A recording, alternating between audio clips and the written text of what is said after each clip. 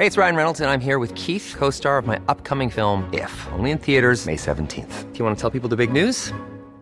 All right, I'll do it. Sign up now and you'll get unlimited for $15 a month and 6 months of Paramount Plus Essential Plan on us. MintMobile.com/switch. Upfront payment of $45 equivalent to $15 per month. Unlimited over 40 gigabytes per month. Face lower speeds. Videos at 480p. Active Mint customers by 531.24 get 6 months of Paramount Plus Essential Plan. Auto renews after 6 months. Offer ends May 31st, 2024. Separate Paramount Plus registration required. Terms and conditions apply if rated PG.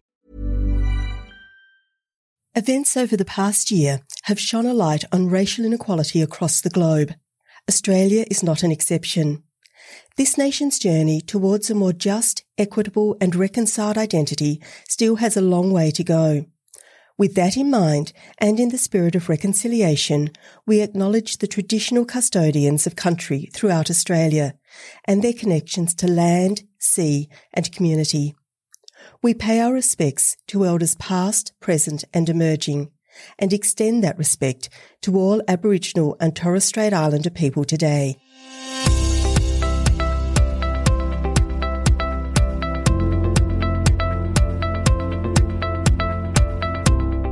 The COVID-19 pandemic is casting many shadows. For many individuals and families, livelihoods have been snatched away. And while Australia led the world in providing income support in 2020, this year the response has been far more patchy, with impacts that are hard felt and that will leave deep scars for many for years to come.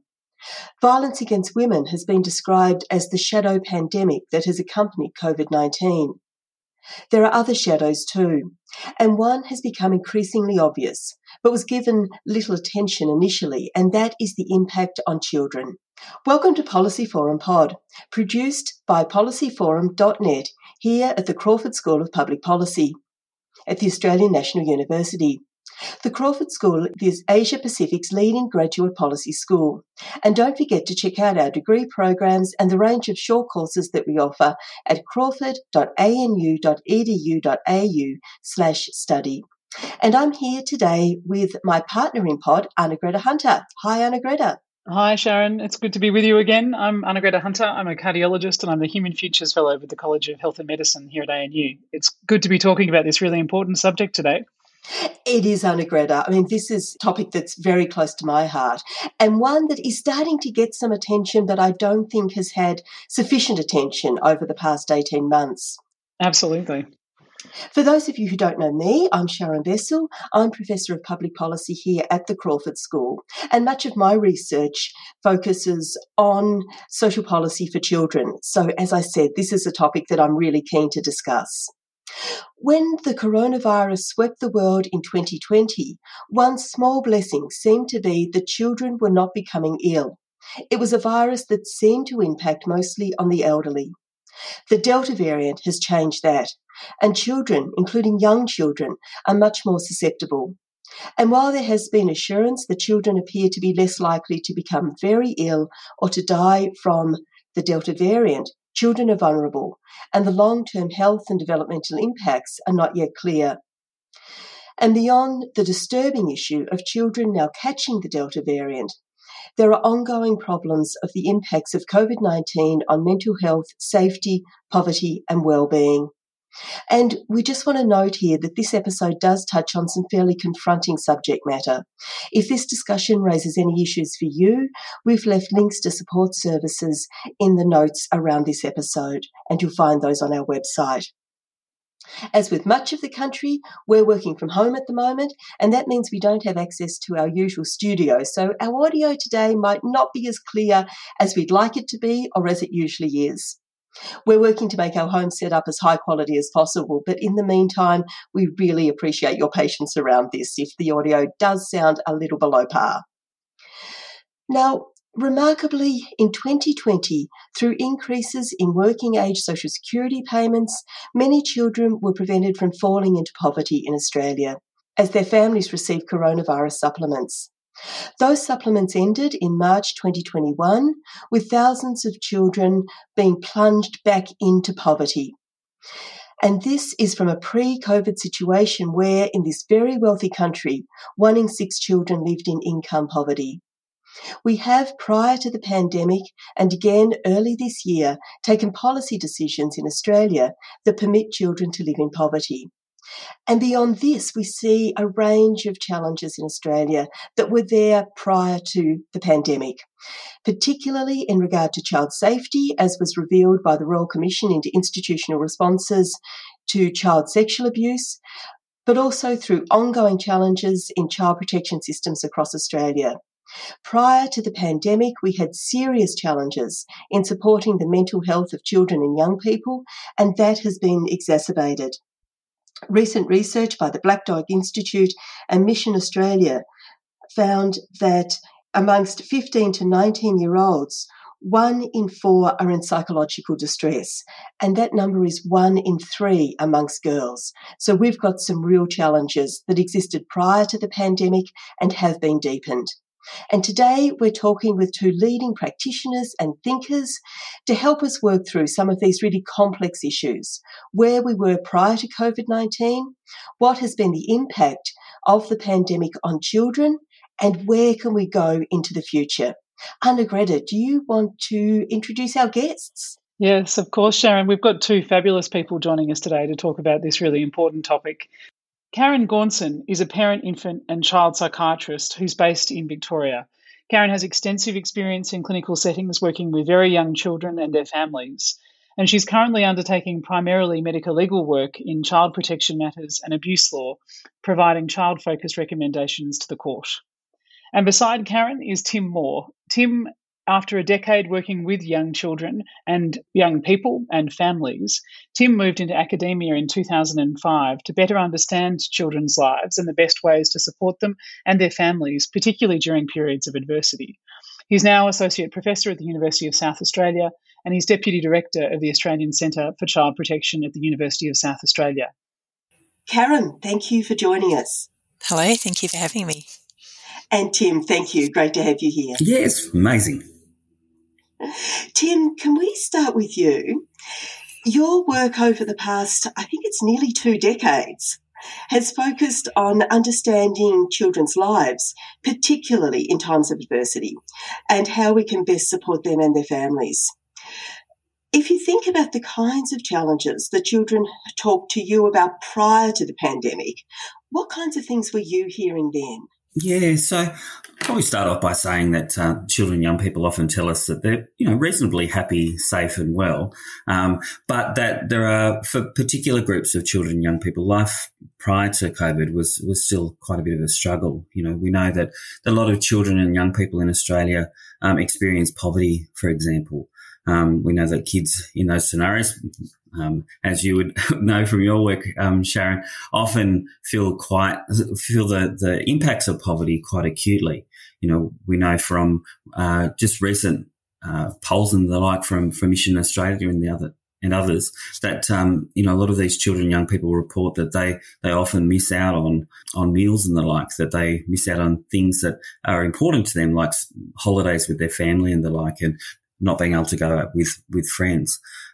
We know that in Australia, children and young people are still experiencing significant amounts of abuse and neglect, with about 3% of Australian children, coming to the notice of child protection and having some sort of engagement. And we know that many of the children where that intervention occurs are placed in out-of-home care. And unfortunately, we've seen over the last 10 years that the amount of time that these children and young people are in care is extending significantly. So I think in the last couple of years, we've seen that the rates of young people being in care for more than 2 years has almost quadrupled. So, there's a whole lot of issues that children and young people are experiencing, and that those impacts can be profound. In the area of education, for example, we know that kids from disadvantaged backgrounds, are often 2 or 3 years behind their peers because of the stress and strain of everyday experiences, but also because, they don't necessarily have the access to resources and supports that other children and young people do. So although most children and young people are doing well, there are groups within the community who really haven't had that fair go for some time, and that was prior to COVID, which I think, has been exacerbated over time. And Tim, just continuing to think about the pre-COVID situation, for those groups that you've identified who were really struggling, how would you assess the policy responses? Do you think before COVID we had the policy frameworks in place to support those children and their families? I think that there's been a couple of things that have kept us from really appropriately responding to these children and young people. We do, there's a whole range of different policies and plans that are out there. But interestingly, some colleagues and I did some work in the last few years for an ARC project where we analysed policy documents and practice frameworks and the like to see whether or not children's happiness, well-being, their children's rights and things that are important to children were ingrained in those policies. And although there was rhetoric around, wanting to support children in new ways and be more responsive to their needs, really, when we analysed those frameworks, there really wasn't a lot of strategy in there as to how we might deal with them, let alone recognise their needs to participate, to have some control over their lives and to really be part of the solutions that we find. So, yes, there's a whole lot of work that's being done in the children's space, primarily in education and health, but not necessarily addressing some of those forces that are entrenching children in poverty and disadvantage, in social isolation and the like. Karen, you work as a psychiatrist and you're working with quite young children. We obviously don't want you to talk about particular cases, but I wonder if you could give us a sense of what the situation was like for children's mental health prior to the pandemic. What sorts of themes would you be seeing in clinical practice? So in the last 20 years, I've worked in child and youth mental health services, and I've also worked in private practice with talking with people over a number of years sometimes in the therapeutic way. And I guess in some ways there's a bit of a parallel process going on with the distress in the health system at the moment that's been there throughout my career, really, that children haven't been able to access timely, effective mental health care. And there's always been a waiting list. And I chose to specialise in the youngest children because I'd spent time listening to people about their experiences and decided that I'd like to try to help shift to a different trajectory for people's lives. And I guess my training has been in very much how to understand children and to observe them closely, to listen to them, to help understand the meaning of their behaviour. And through that, there's a storytelling aspect across the generations. And a lot of the work that I do is trying to help people keep children in sight and mind and reduce stigma. And I guess, winding back over time, I think things have really been getting worse. As Tim was saying, there's a lot of children who have unmet needs, and I guess I've seen, the threshold for people being able to access mental health care has increased. So typically, they might be at an extreme crisis point and it's occurring at a younger age, so children under the age of 10. And a lot of these children have had multiple disruptions to their caregiving expectations. They've lived with a lot of uncertainty. They haven't been enjoying life. They haven't been connecting with peers or family or themselves. And they may not have had a sense of belonging. So I guess what I've seen really with the pandemic is an exacerbation of all of the difficulties and just the distress across the workforce, that anyone who works with children and families and is sort of connecting empathically is just seeing and hearing about a lot of distress. They're really important things for us to be talking about at this point, I think. If we unpack that a little bit further beyond the individual experience, what sort of factors are lying behind the mental health challenges that face so many of our children? And how does our health system really help us to contend with those bigger systemic challenges? I guess that because of the area that I focused in, most of the children have had multiple adverse life events. So they've experienced some type of bereavement or loss of a significant caregiver. They have been exposed to family violence. They may have been injured directly, non-accidental injury. There may have been involvement with their family members in multiple courts. So intervention orders, family law matters, child protection matters, criminal matters. So they're usually living with a huge amount of stress, and they're often in poverty. So they may not be getting their basic needs met. They may have disengaged from education. They usually haven't had a thorough multidisciplinary assessment of their needs, and they may have had kind of a scattergun approach to different services trying to support their family over time, over generations. Their difficulties have kind of got progressively worse over time because they haven't had the help that their family needed. And often they've had experiences of racism as well and other types of discrimination. Tim, I think that takes us to some issues or connects us to some issues that you've done quite a lot of work on, and that's around child safety. And this is such a critical but such a complex issue. And I think, we see a sort of a thread of the narrative where there's a real sense of risk about safety. That means that so many children are kept from being in and moving around their communities. They're kept from being part of their communities because of the risks that their parents perceive. And we also often see within the media this real anxiety about children's safety, which may or may not be grounded in the evidence. And then, of course, on the other hand, we've also seen some really shocking cases of children who have been abused, particularly in institutional settings where they should have been cared for. Now, a lot of your work has been around creating child-safe organisations. How do we create both institutions but also societies more broadly that are safe for children but are also inclusive of children? Yeah, can I just jump back a little bit and sort of follow on from Karen in regards to emotional safety?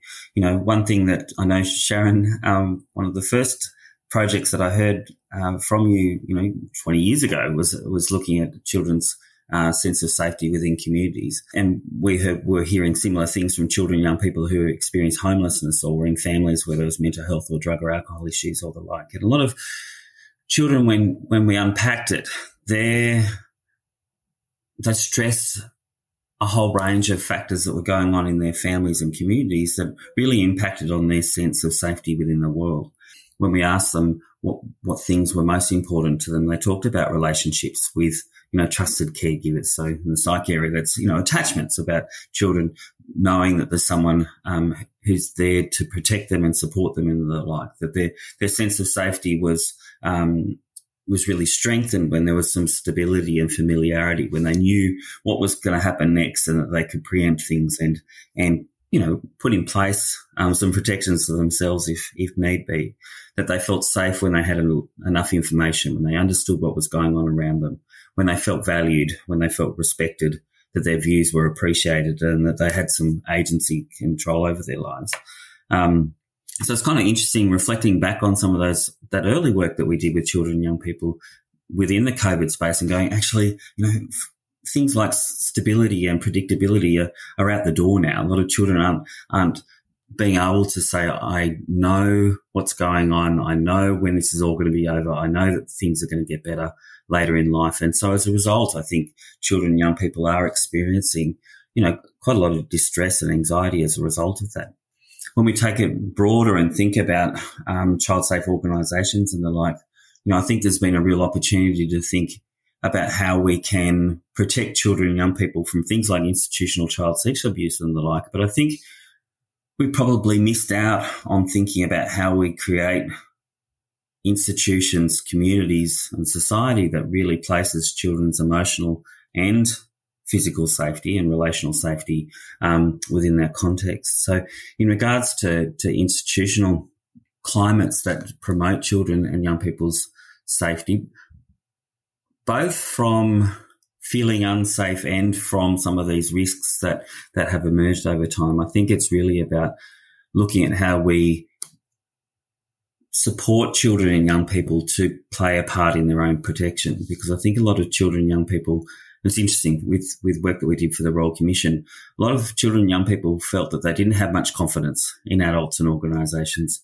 in preventing and responding to issues like abuse, because they didn't see that adults were doing much. Adults weren't having these conversations with children and young people, and were often implementing things without children and young people knowing about it. So they said, well, if we can't see it, if we can't experience it, if we can't take advantage of it, then is it really that helpful for us? And is it inspiring in us a confidence that adults and organisations are able to deal with it? So, for many years we've been pushing the line that it's really important that if we do things for children and young people, they have to be aware of it if they're going to be able to take advantage of it and feel more confident in that regard.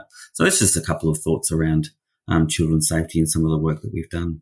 It's a really interesting idea to make it a child-centred response, isn't it? I mean, where these are sorts of things that we see coming up through other public policy areas. Let's talk more explicitly about the pandemic. And Karen, could you let us know what sorts of impacts you've seen for the pandemic on the mental health and wellbeing of children? There's quite a lot of discussion in the media about a severe impact from the coronavirus experience, from lockdowns, from the virus and from the pandemic experience. What things are you seeing in practice? So building on what Tim was saying, I would, before I come back to answer your question, I would agree that we really need to centre the child's experience, and we need to facilitate adults having conversations so that we can all talk about what's actually happening, because I think there's a lot of denial and overlooking of what's going on in children's lives. And in regard to your question, I'm seeing disconnection. I'm seeing, I'm not going to talk about any of the people I've assessed directly, but just in what I'm seeing overall, I'm seeing people feeling more isolated, feeling lonely. If they don't have friends that live within their 5-kilometre lockdown zone, they're struggling to find someone to see face to face with their mask on to exercise with. And children need to be with each other much more than adults do. I think we've got much more capacity to connect virtually, to have kind of long-standing relationships and keeping people in mind and knowing that things go up and down over time. And children don't have that time context. And I have great concerns about the social development, particularly of the under fives and any young children at transition points. So kind of the transition from leaving home to go to childcare or kinder, leaving kinder or childcare to go to school. The kids in Victoria that have been in lockdown last year and this year are struggling because they've, particularly at the transition points, they may have been in year 6 and now year 7, or year 7 and now year 8, or year 11 and now year 12, or they're starting off in university or trying to get into the workforce, struggling that there's, a lot of the opportunities have now gone that they would have had in the past to develop those skills. And I don't think we're going to see the full effect on the children at the age group that I specialise in, the younger children, because of the latency effect of stress, the impact on neurobiology of living with what's really indefinite uncertainty at the moment for some children, particularly those who are separated from loved ones, and just the impact of the global grief, the level of cumulative stress. And some people have had direct trauma with family violence. There's increased adversity and pressure on families, so that has a huge impact on parental mental health and relationship stability. New parents don't have that network of supports that they can connect with to kind of learn about what's normal and be with each other and problem solve the kind of day-to-day difficulties that come up when you're trying to make sense of what's going on with your little baby. So there's just a kind of a profound loss of support. And I guess looking at the work of the Anna Freud Centre, Peter Fonagy talked about trauma is kind of the mind in isolation. So that kind of support of networks, that social network that you have is really invaluable. So it's much harder for young people to maintain that in a way that adults can kind of supervise. So normally you can kind of check out who your kids are socialising with. And now with social media, there's a whole, you don't actually know what's going on as much. You're nodding there, Tim. Have you got any some ideas on that? Yeah, no, I think you're absolutely right. And it's across the age range that lots of children and young people are feeling isolated. I think there was a report out today from Triple J Hack reporting on some data from Headspace that I think 54% of young people reported that they felt isolated and lonely, that they were experiencing this sense of complete disconnection, and that was having a huge impact on their mental health. And although, we are talking about a generation who's incredibly connected online, we do know still that the face-to-face interactions are so important for all of us. I'm trying not to project, but I think that all of us have experienced Zoom fatigue and I'm going, okay, I'm seeing what people are doing on Facebook, but I'm not having those interactions that are so important for us all. So, no, I totally agree with you. Tim, we'll take a short break in a moment, but before we do, I just wanted to ask you for your assessment of some of the narrative that we have seen in the media particularly, but also kind of discourse that experts have been engaging in around the vaccine rollout and around where children fit within that. And you referred to kind of child-centred responses, and we also see within the literature the idea of child-inclusive responses, which may not be putting children at the absolute centre of our decision making, but ensuring that children are fully included. And it strikes me that in some of the discourse we've seen about vaccines, particularly, children have been entirely excluded. Children are not being included in the modelling. Younger children are not at this point able to get vaccines. But of course, children hear these narratives. And Tim, I'd be really keen to hear your thoughts on how those, what I would frame as exclusionary narratives, are likely to be impacting on children's sense of well-being. So as has been mentioned a couple of times, I think when people feel powerless and disengaged, their mental health, but a whole range of other, struggles are experienced. And I think, talking with young people in a whole range of different settings, they're going, I'm not part of the conversation. In fact, adults are actively excluding me. It was interesting. I was speaking to a young person just recently who said, right at the start of the pandemic, there were all those protests around climate change and governments were saying, this isn't an issue for young people and they should be at school and they should be shutting up and they should be letting adults take control and resolve these things. But we're frustrated and anxious because we couldn't see adults working in the way that we wanted them to. And I think that this young person I spoke to sort of likened it to COVID as well, of saying that young people are sitting there going, my life is seriously affected and I'm concerned that the effects are going to be long lasting, that I'm going to inherit, all these social and economic problems into the future. But people aren't asking me for my opinion, aren't asking for me about my priorities. And in fact, even in the rhetoric of the day, I'm being excluded. So when we talk about, for example, the targets for vaccinations, it's 80% or what have you of the population. But really, when you unpack that, it's not the whole population, it's the population of adults. So children, young people are going, hang on a minute, are you saying that we're not citizens? Are you saying that we're not part of communities? And I think there's a real frustration about that amongst young people, who are desperate to feel like they're contributing and desperate to feel like they're able to take some control over what's going on in their lives. And I think we've really isolated children and young people from those debates. And I think that's problematic. I was watching Q&A just the other day. It was interesting, even when we've had sessions where the needs of children and young people have been flagged, often it's adult commentators who are doing that. Or when we have young people, it's generally 18 to 25-year-olds. We're not hearing from children, let alone infants, about what's going on for them, and creating policies and roadmaps out of this that are very much driven by what children and young people want and need. I think that's the perfect point for us to take a short break and to come back after the break and start to look forward into the future about how we can shift some of these narratives and turn some of these challenges around. So listeners, don't go away. We will be back with Tim and Karen in just a minute. Hey, it's Ryan Reynolds, and I'm here with Keith, co-star of my upcoming film, If, only in theaters May 17th. Do you want to tell people the big news? All right, I'll do it. Sign up now and you'll get unlimited for $15 a month and 6 months of Paramount Plus Essential Plan on us. MintMobile.com/switch. Upfront payment of $45 equivalent to $15 per month. Unlimited over 40 gigabytes per month. Face lower speeds. Videos at 480p. Active Mint customers by 531.24 get 6 months of Paramount Plus Essential Plan. Auto renews after 6 months. Offer ends May 31st, 2024. Separate Paramount Plus registration required. Terms and conditions apply if rated PG. Around the world, democracies are in crisis. Leaders have become followers. Populists offer glib solutions to complex problems, and people search for answers. Block out the noise.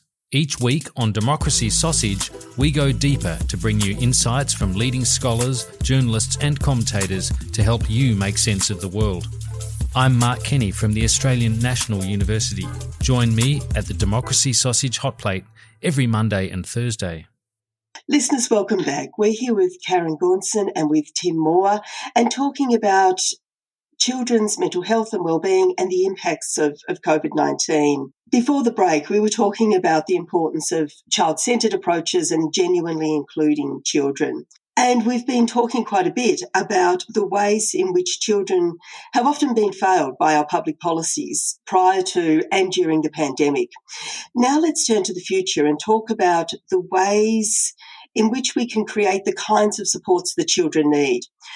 Recently, Dr. Valsamma Eapen, the Chair of Child and Adolescent Psychiatry at the Royal Australian and New Zealand College of Psychiatrists, said that the average age of children presenting with self-harm and other acute mental health issues is becoming younger. And of course, this is deeply disturbing. Karen, I wonder if you could share your thoughts with us on how we begin to turn this trend around, what our immediate priorities need to be, and also what are some of the longer-term changes, and perhaps where this idea of child-centredness fits into all of that. I would agree that the presentations and severity of mental health problems are occurring earlier, and there's probably multiple factors for that, but typically the younger children who present with challenging behaviours and aggression towards self or other typically have a lot of difficulties with distress tolerance, frustration tolerance, self-soothing, regulating themselves, or being what's called co-regulated, which is being soothed and comforted by an adult or another person. And they often have kind of a altered neurobiology of being in a fight-flight state, or even a feign collapse, faint type state. And that may be related to neurodiversity, or it may be related to trauma and neglect, or some kind of medical problem or acquired brain injury. So it's hard to know what's driving that. Children with more severe mental health problems can also develop that kind of fight-flight state as well. So essentially, one way of trying to prevent things escalating to where someone's going to be injured, and also helping to comfort someone's distress, is really to understand what's causing the behaviour and what's driving that change, and mitigate any stresses that they're having.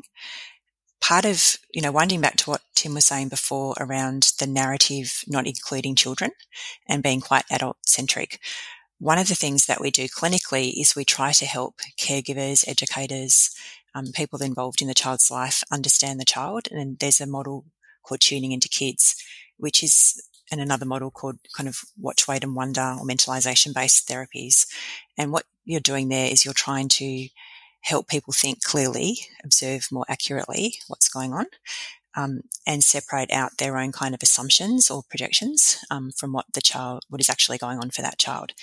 So trying to be curious and interested and open to what the child's bringing to tell you and show you through their behaviour if they don't have words for their experience, and then trying to validate their distress and then do something about it. So actually having a commitment to what the child needs rather than what you think they should need.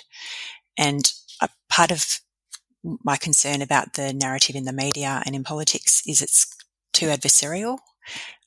It generates a lot of conflict, in my opinion, and fear, and it sort of spreads anger and frustration across the community, as opposed to building social trust, creating a space where people feel valued, where people feel seen and understood, where they can trust that their needs are going to be met and taken seriously.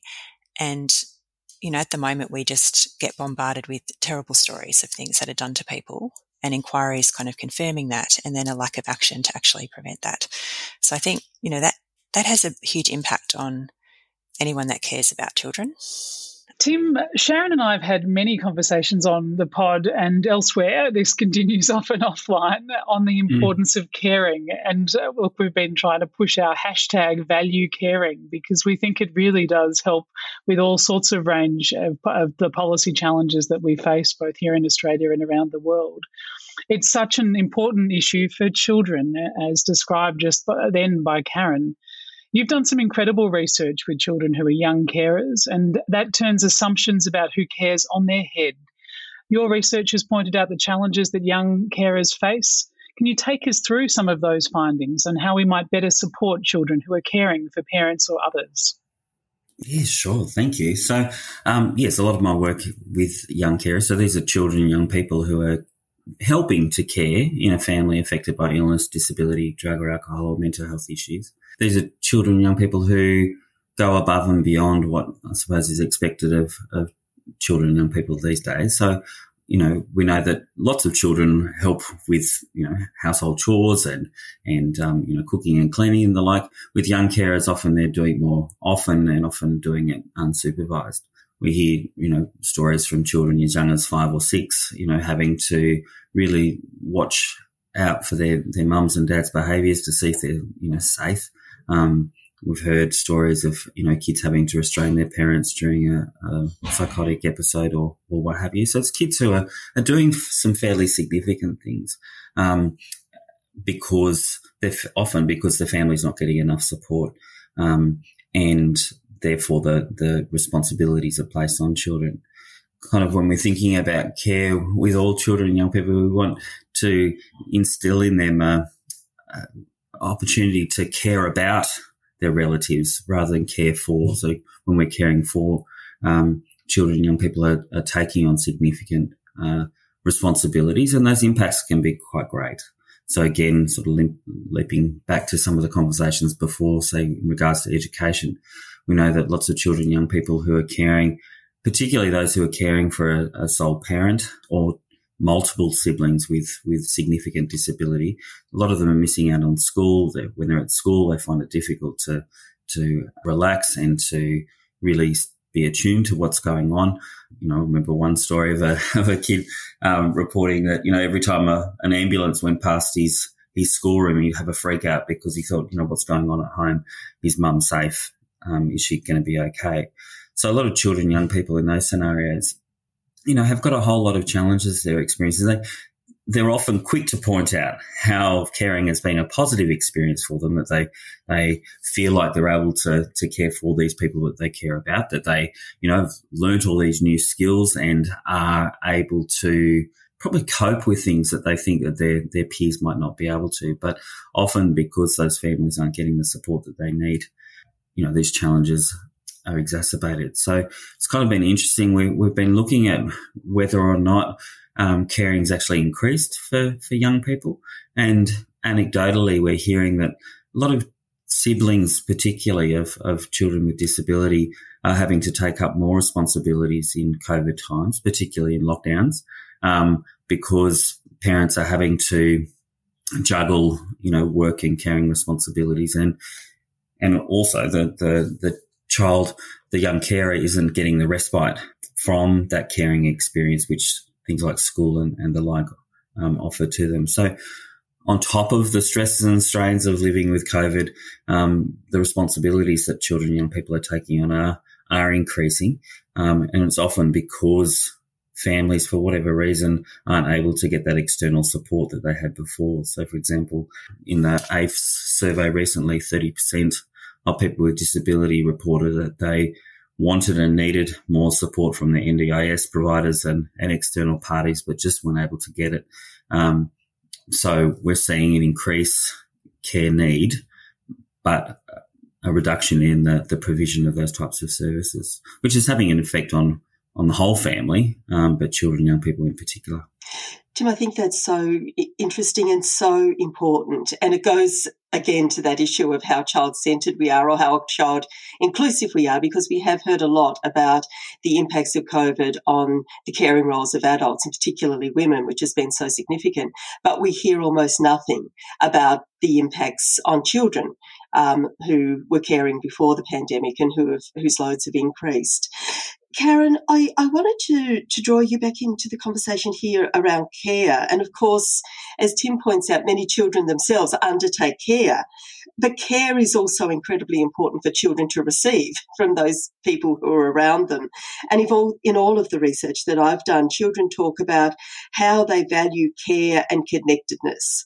And they often also talk about how the pressures of work in particular, but also the inability to find secure work, the pressure to comply with welfare conditionality, often prevents parents from being present in their lives, both physically and emotionally.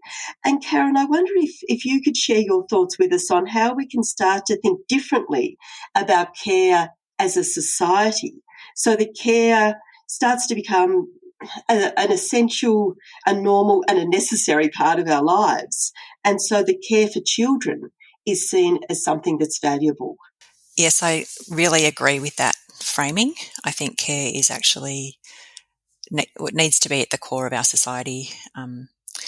There's a lot of research showing that parental stress really impacts on their capacity to tune in, or what's called their attunement, their ability to resonate with how a child is emotionally. And it can, very severe levels of stress can lead to the relationship breaking down and disconnecting, and people withdrawing and missing each other's cues and not connecting at all. And that has profound impacts on the child's development as well as the relationship over time, and whether that child's going to come to that parent for comfort. So for a parent to be able to be caring towards a child, they, once again, coming back to that kind of concept of having a network of kind minds around them that are going to nurture and care for them and model for them how to be caring. So part of the problem in our society is we often see people being promoted that don't have a caring disposition, appear to even be ruthless perhaps, and to be kind of competitive and putting them that kind of individualistic way of being, versus kind of that collectivistic justice of, that we are interconnected. So there's all these kind of narratives that go on that I don't think are helpful. And one of them, when people say we're all in this together, well, we actually are, and we need to be, but we need to recognise that some people are doing it much, much harder, and those people need targeted support. They shouldn't be being scapegoated. So that's one key message that I'd like to say. Other emotive narratives that I think are really unhelpful is the COVID generation and the mental health tsunami. I'd like to see a shift to kind of a concept of how do we support children to bounce forward rather than bouncing back. We need to invest in children now. We need to identify those children that are disengaged at the moment. We need to know which children the teachers haven't seen for a while. Where are they? Why aren't they turning up to online schooling?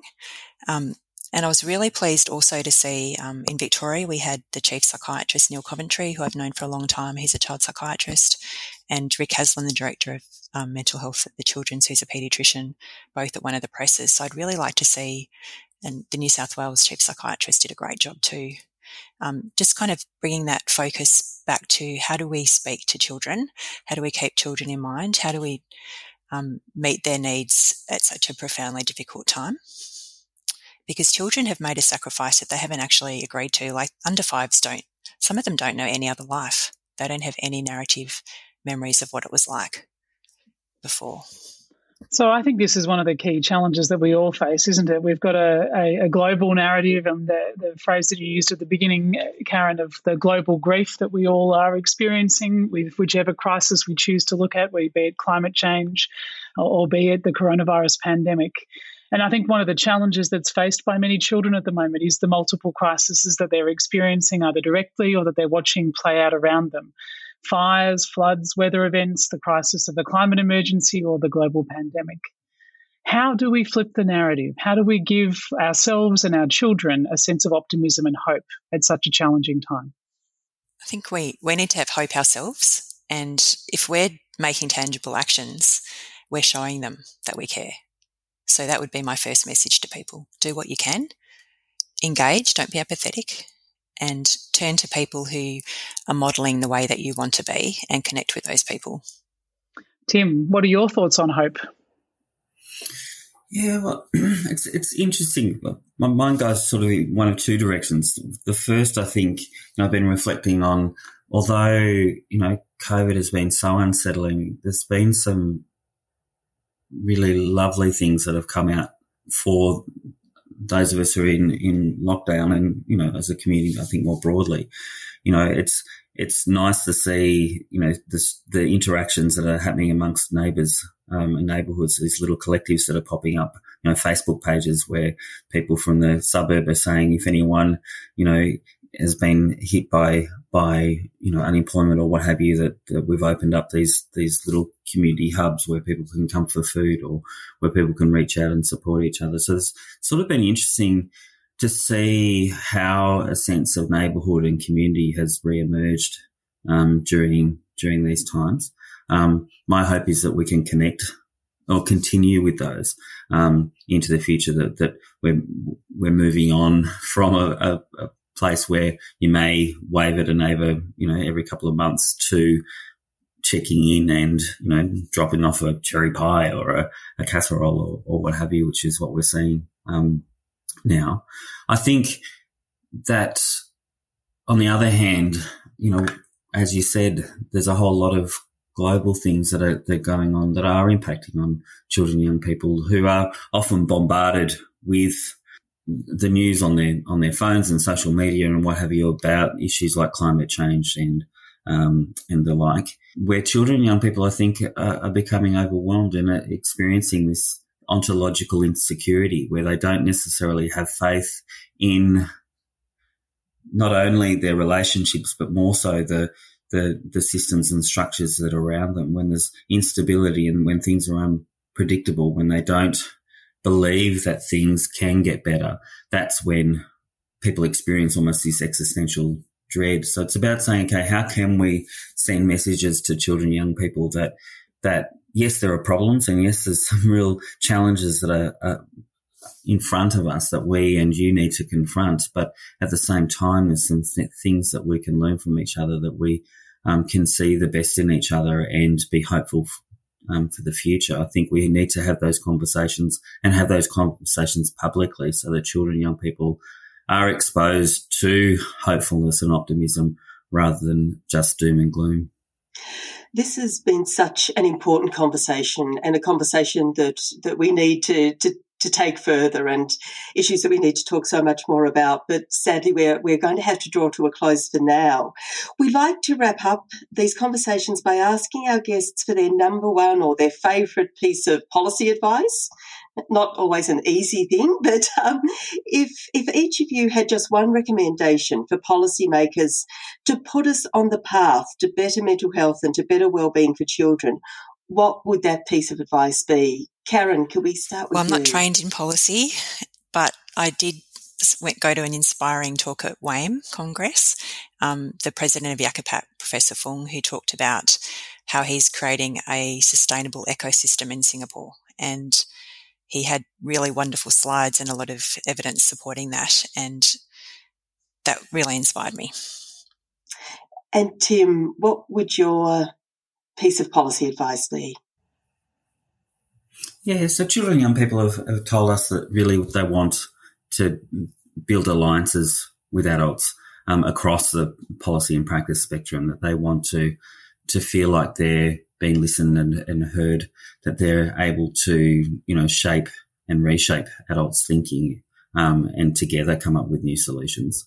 That's maybe a little Pollyanna, but in regards to concrete things, you know, I think implementing things like child impact statements would fundamentally reshift some of the focus so that adults actually need to think about how decisions that are being made, how policies that are being developed and implemented are actually affecting the day-to-day experience of children and young people. So keeping children and young people in mind, and wherever possible, getting feedback from children and young people about how some of these things are actually influencing their place in the world and their sense of safety and security. Tim, I think that's a great point, and I don't think your first point was Pollyanna-ish at all. I think seeing children as full members of our society who are entitled to be included, to be respected and treated with dignity is fundamentally important. So I give that one a big tick. But for now, we will close this conversation. We hope to have you both back at some other point to take some of these issues further.